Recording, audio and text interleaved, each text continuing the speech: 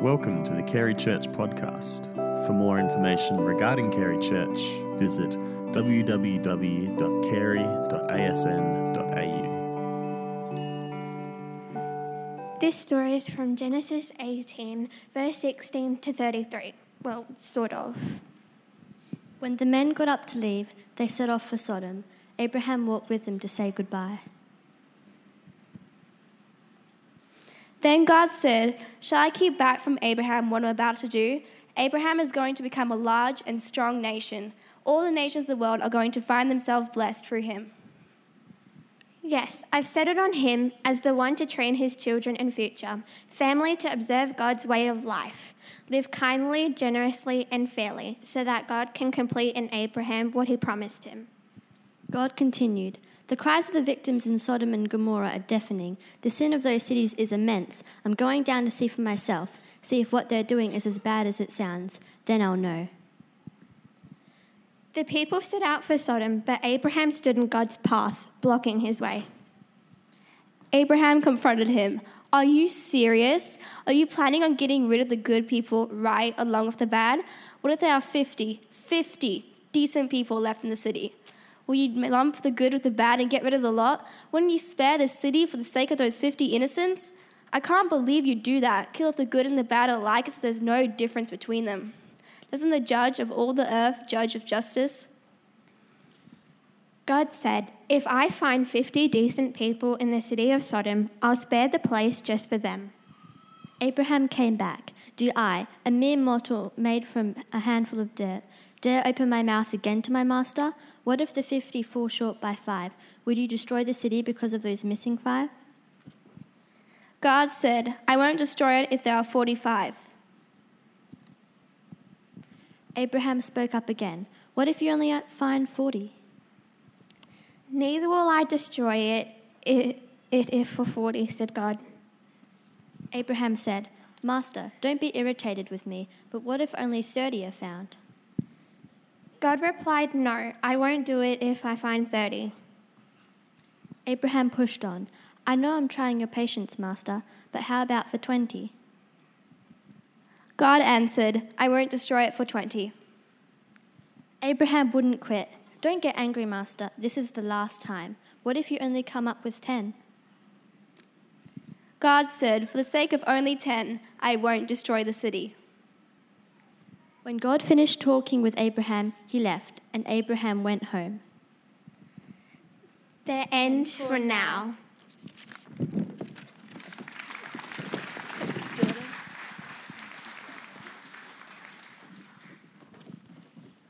Awesome.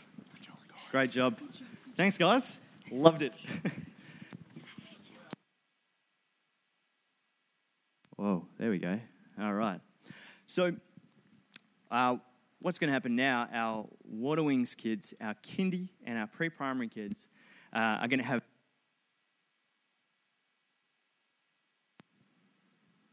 My microphone keeps turning itself off. Okay. They're going to have their...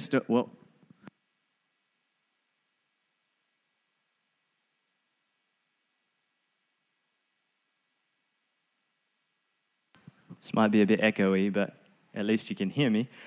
So, if your kids are in kindy or pre-primary and they've been signed in, then they can head over to Georgia and Haley, who are just over here, and they can head across with them right now. If they haven't been signed in yet, then they need a parent to come with them to sign them in at the room. They've got a list of the kids who are signed in.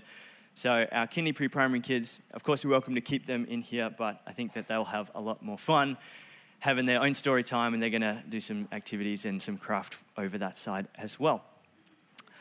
Amazing. Thank you.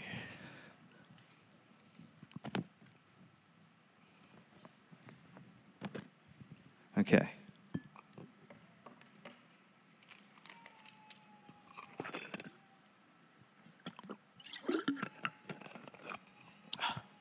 I used to have this other water bottle that was one of those ones you could open with your teeth, but it kept leaking everywhere. And I figured it was better to have to undo a lid than to preach with water just all down here. I've seen I've seen people sweat when they're preaching before, but yeah, that might have been a little bit distracting. Anyway, so I was at my parents' house a couple months ago, and they've got this big bookshelf in their dining room, and I was sitting at the table looking across at this bookshelf, and now my parents are both English teachers, so my whole life there's always been a big old bookshelf full of stuff, full of books, and it's, text that they've had to teach, things that they've studied, parenting books from when we were babies, and of course it accumulated over the years, books that were read to us when we were kids. And I saw this particular book on the shelf that I had forgotten about. It was called 6 Brave Explorers. And it was one of these counting books. It starts with 6 explorers, they go to Egypt, but it was a particularly savage one. Like we've these books that are like, yeah, this is the one. These books that are like, 10 this, did this, and then on the next page there's 9, and the next page there's... This one starts, 6 brave explorers went to Egypt alive. 1 spotted a rare bird. You can see that on the cover. Then there were 5. My copy of the book doesn't have the bird anymore. It's been ripped because I think I was like 2 years old. I actually think this book might have been how I first learned about death. But anyway, not all these counting books are particularly savage, but we probably, the books I'm talking about. You've either read one to a child or you've had one read to you. Often they start with 10, but, it can be whatever number. And this is the kind of vibe that I get when I read this story in Genesis 18. It's this, Abraham and God have this bizarre conversation, and then to me, I'm like, what is going on? It sounds to me like one of these counting books where Abraham starts it, okay, if you find 50 righteous people, would you spare Sodom? And God says yes, and then he's like, what about 45? 50 righteous Sodomites not worshipping gold cows. Actually, there's only 45. So how about now? See, my children's book career didn't take off, so that's why I work here. But of course, that's not the purpose of the text. That's not the purpose of the passage or why it's in the Bible. It's not a passage designed to teach Israelite kids how to count down from 50 in increments of 5 or 10. So what the heck is it? And that's what we're going to look at today. That's what we're going to talk about. And before we do that, let me just pray. Let's invite God to speak to us, because you might get a few laughs from what I say, but what God says to you can change your life. So let's invite him to speak to us this morning. Heavenly Father, I just thank you that you're here, and I thank you for your word, and I pray that you would speak to all of us this morning. Help us to get closer to you and understand you more. In Jesus' name, amen.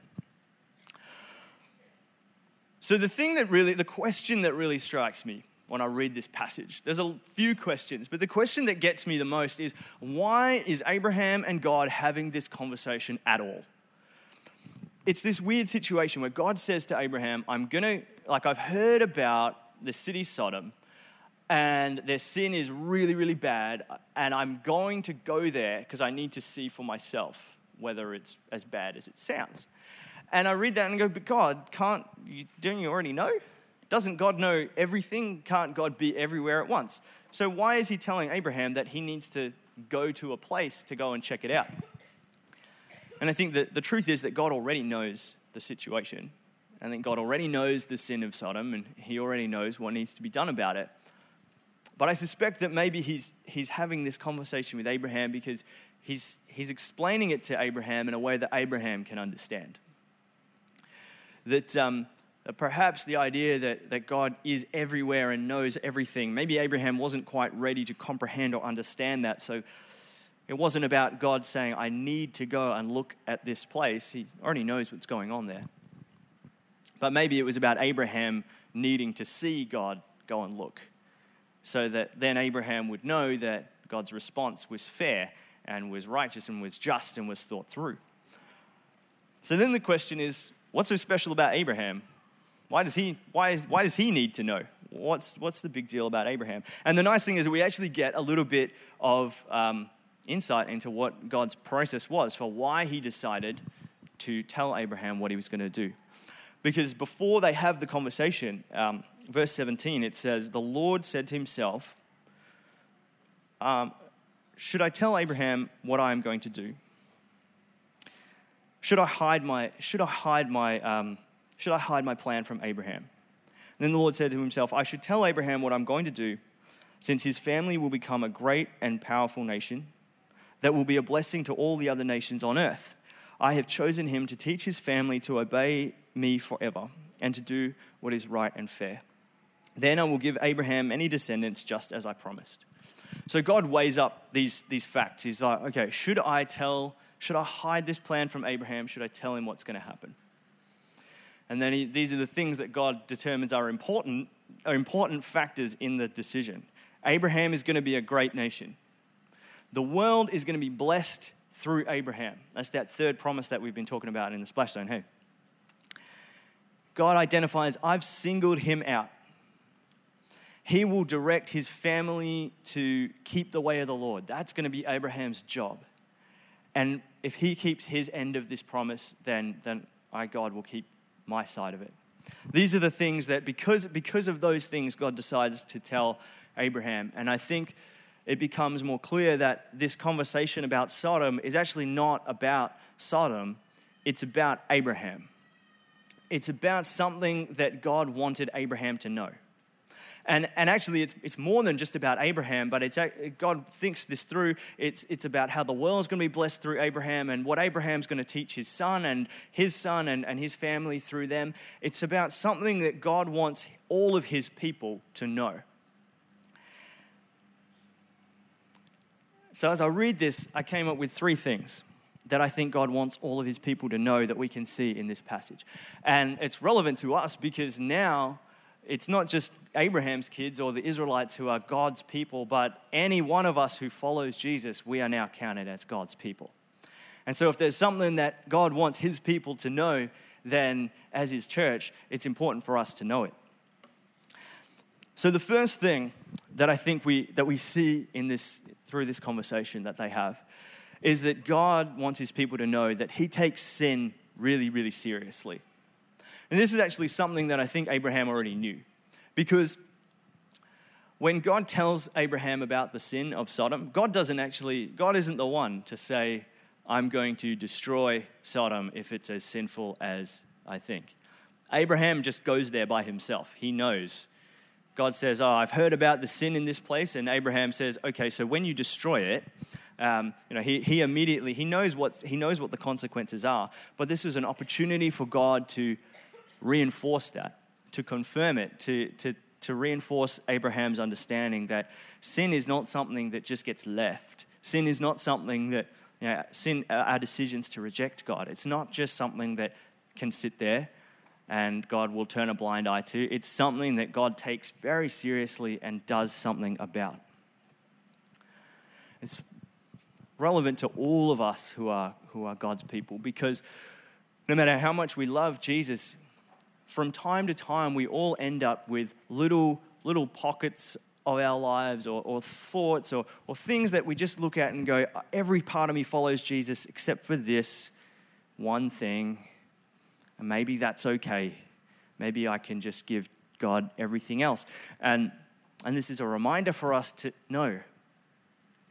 No, every part of our lives, if we call ourselves God's children, if we call ourselves followers of Jesus, every part of our lives is to be given to him.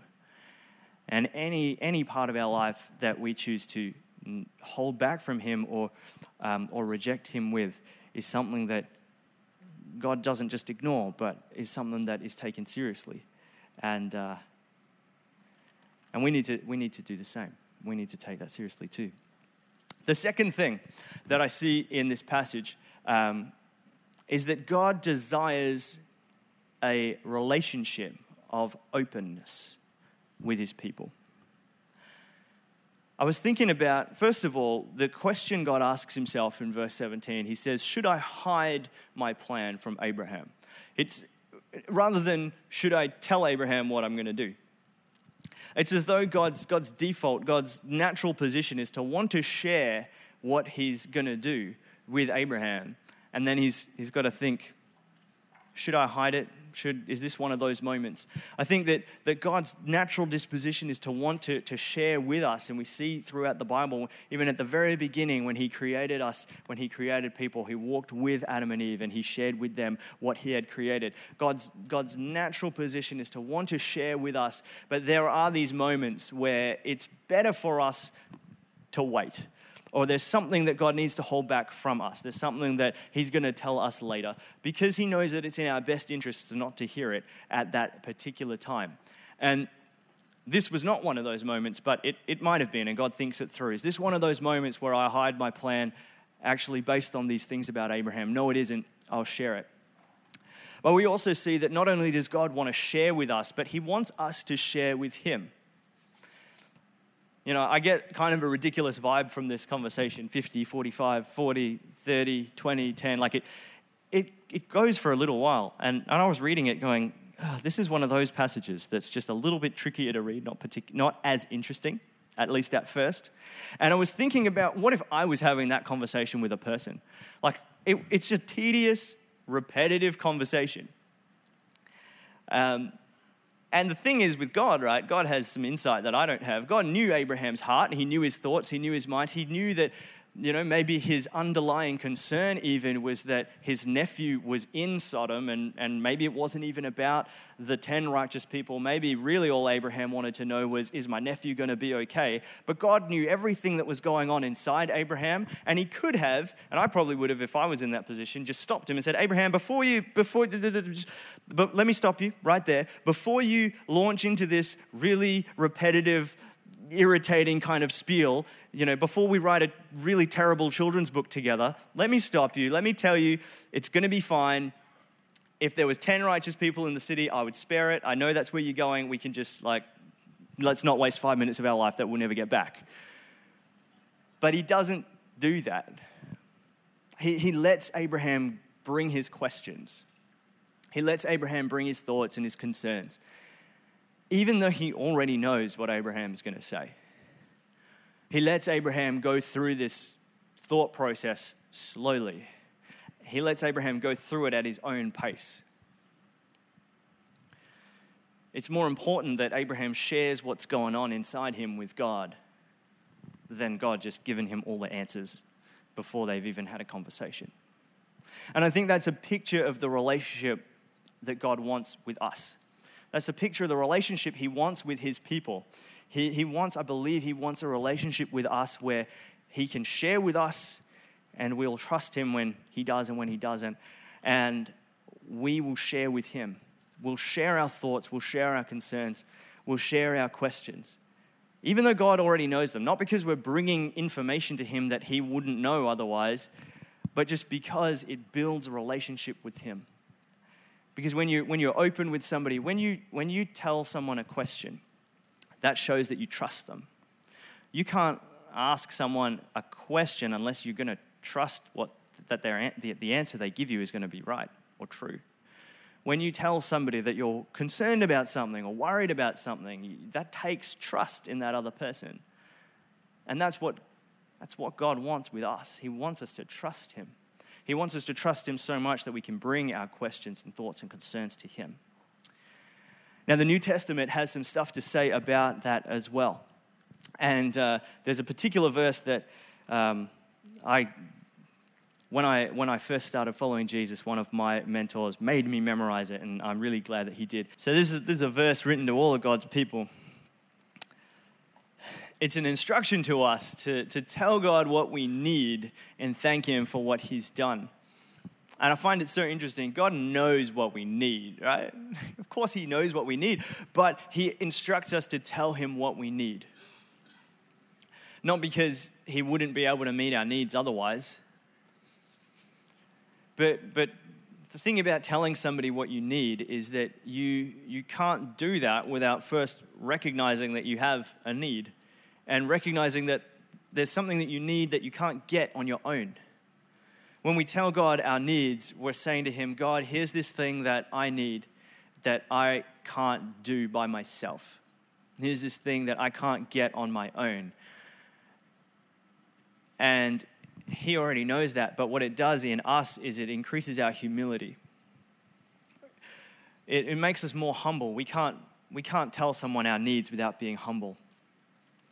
But what God desires is a relationship of openness with us where we are humble and we trust him and where he can share with us what he's doing as well.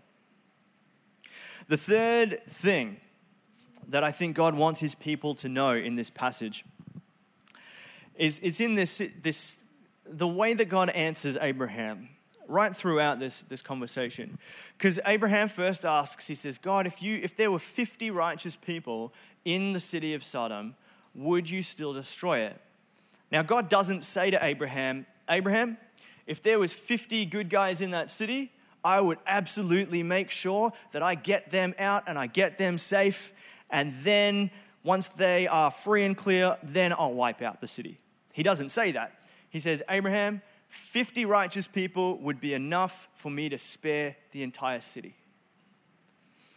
And 50 righteous people would be enough for it to be saved.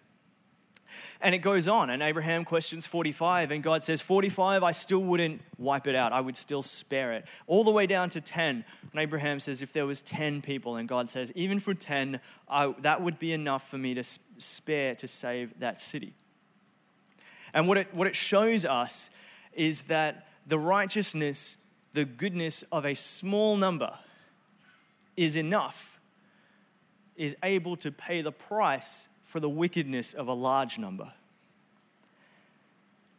And the question for me is not even really, because spoilers, in the next chapter, Sodom gets destroyed. But we're going to talk about that a bit more next week.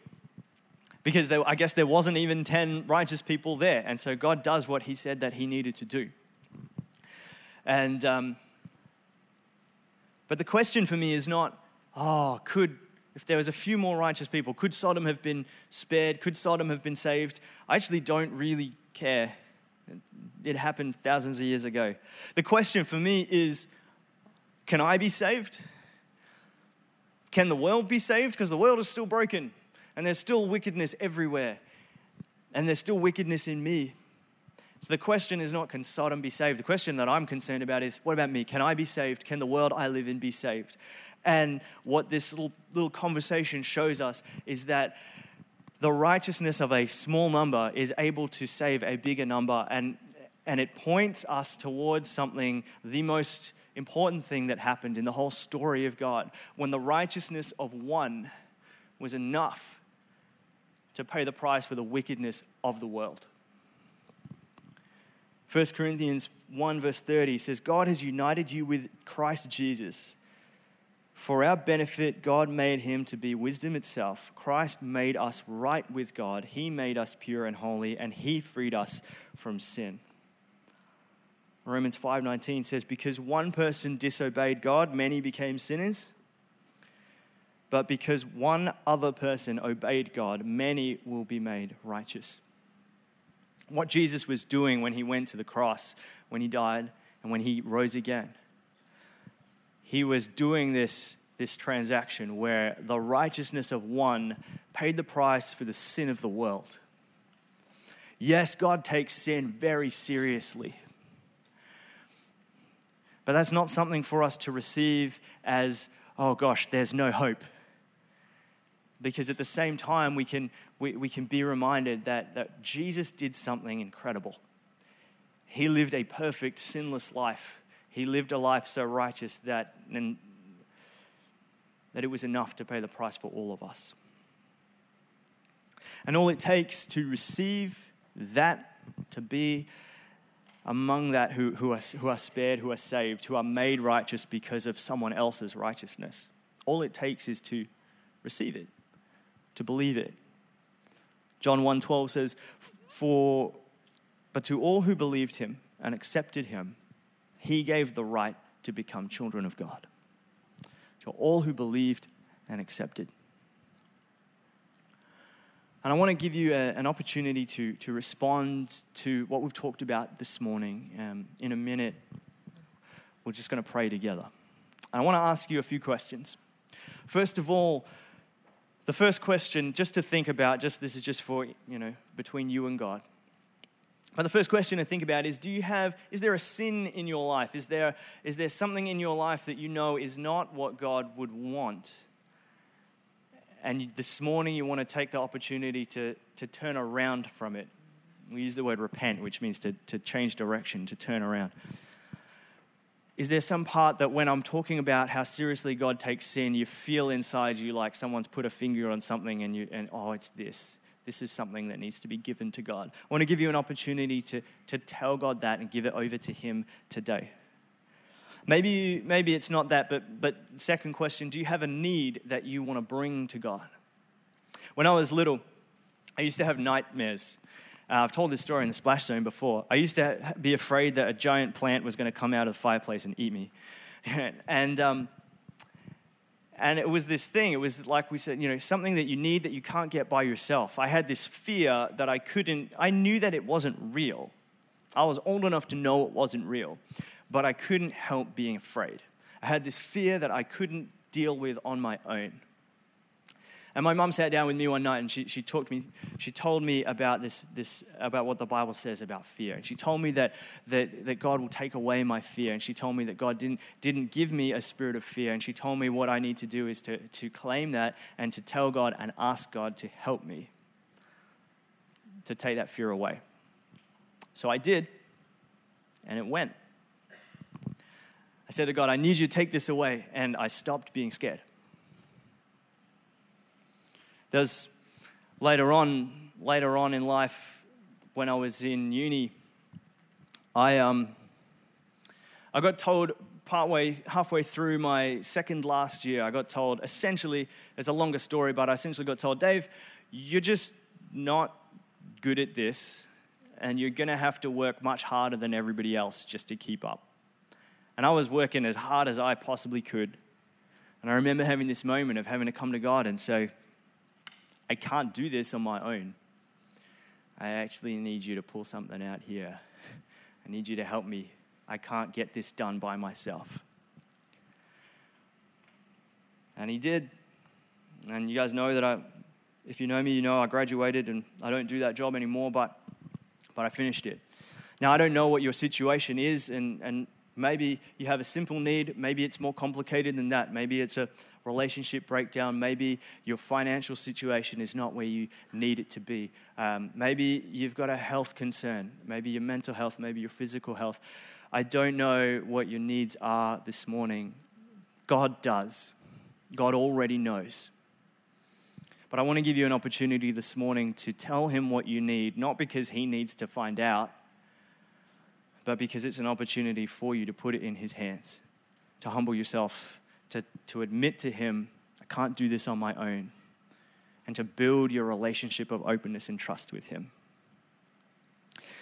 And the third question is, maybe you've just never said yes to Jesus, and maybe you would like to do that this morning.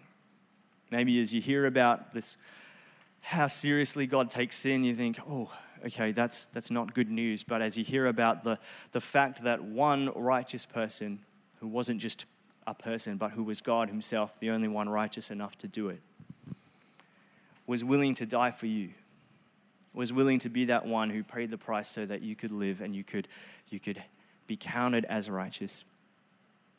Maybe that resonates with you this morning and you've never said to God, I believe and accept. I'd love to give you an opportunity to do that this morning. We're going to pray together. Can I just ask everyone to close their eyes and bow their heads? This is just so that we can focus, so that we can concentrate on this moment with God, and so that we know that it's between us and God. And if you're not comfortable closing your eyes, that's okay. I just ask that you'd look down at the carpet and let's just let the people around us focus on what God is saying. And if you're in any one of those groups, if you feel like, yeah, there's a sin or a situation that I need to turn around from, or there's a need in my life that I can't handle on my own and I need to bring it to God, or maybe it's quite simply, I want to say yes to Jesus this morning, then I'd love to pray for you, and I'll pray for us all together. If you're in any one of those groups, would you just show me who I'm praying for by raising your hand? Thank you. You can put your hands down. Now you know what the situation is. You know what the need is in your heart. And I encourage you to tell God that as I pray. Heavenly Father, I just want to lift up everybody who just raised their hand in response to what you're saying to them and what you're doing in their hearts. Lord, I lift up all the situations. I lift up all the needs that are represented in this room. I lift up all the situations we know are not of you and that we need to turn away from. And we ask for your help in doing that. Lord, I lift up all the needs, the things that we can't do on our own. Lord, we bring them before you now and we pray that you would help. We ask for your divine assistance in dealing with these situations. And Lord, for anyone who's just raised their hand because they want to receive you for the first time, Lord, we just declare that we accept and we believe that you died and rose again. We accept what you've done for us. We accept that, like we sung earlier, we couldn't earn it and we don't deserve it, but you gave yourself for us. Lord, we receive that righteousness right now. We receive your forgiveness right now. And I pray that this would be the beginning of a relationship with you. Lord, I thank you for all that you are doing in us and for us, all that you have done and will do. We thank you, Lord God. Help us to continue to build a relationship of openness, of trust, of humility, of righteousness with you, the one who makes us right. We give you all of this in Jesus' name.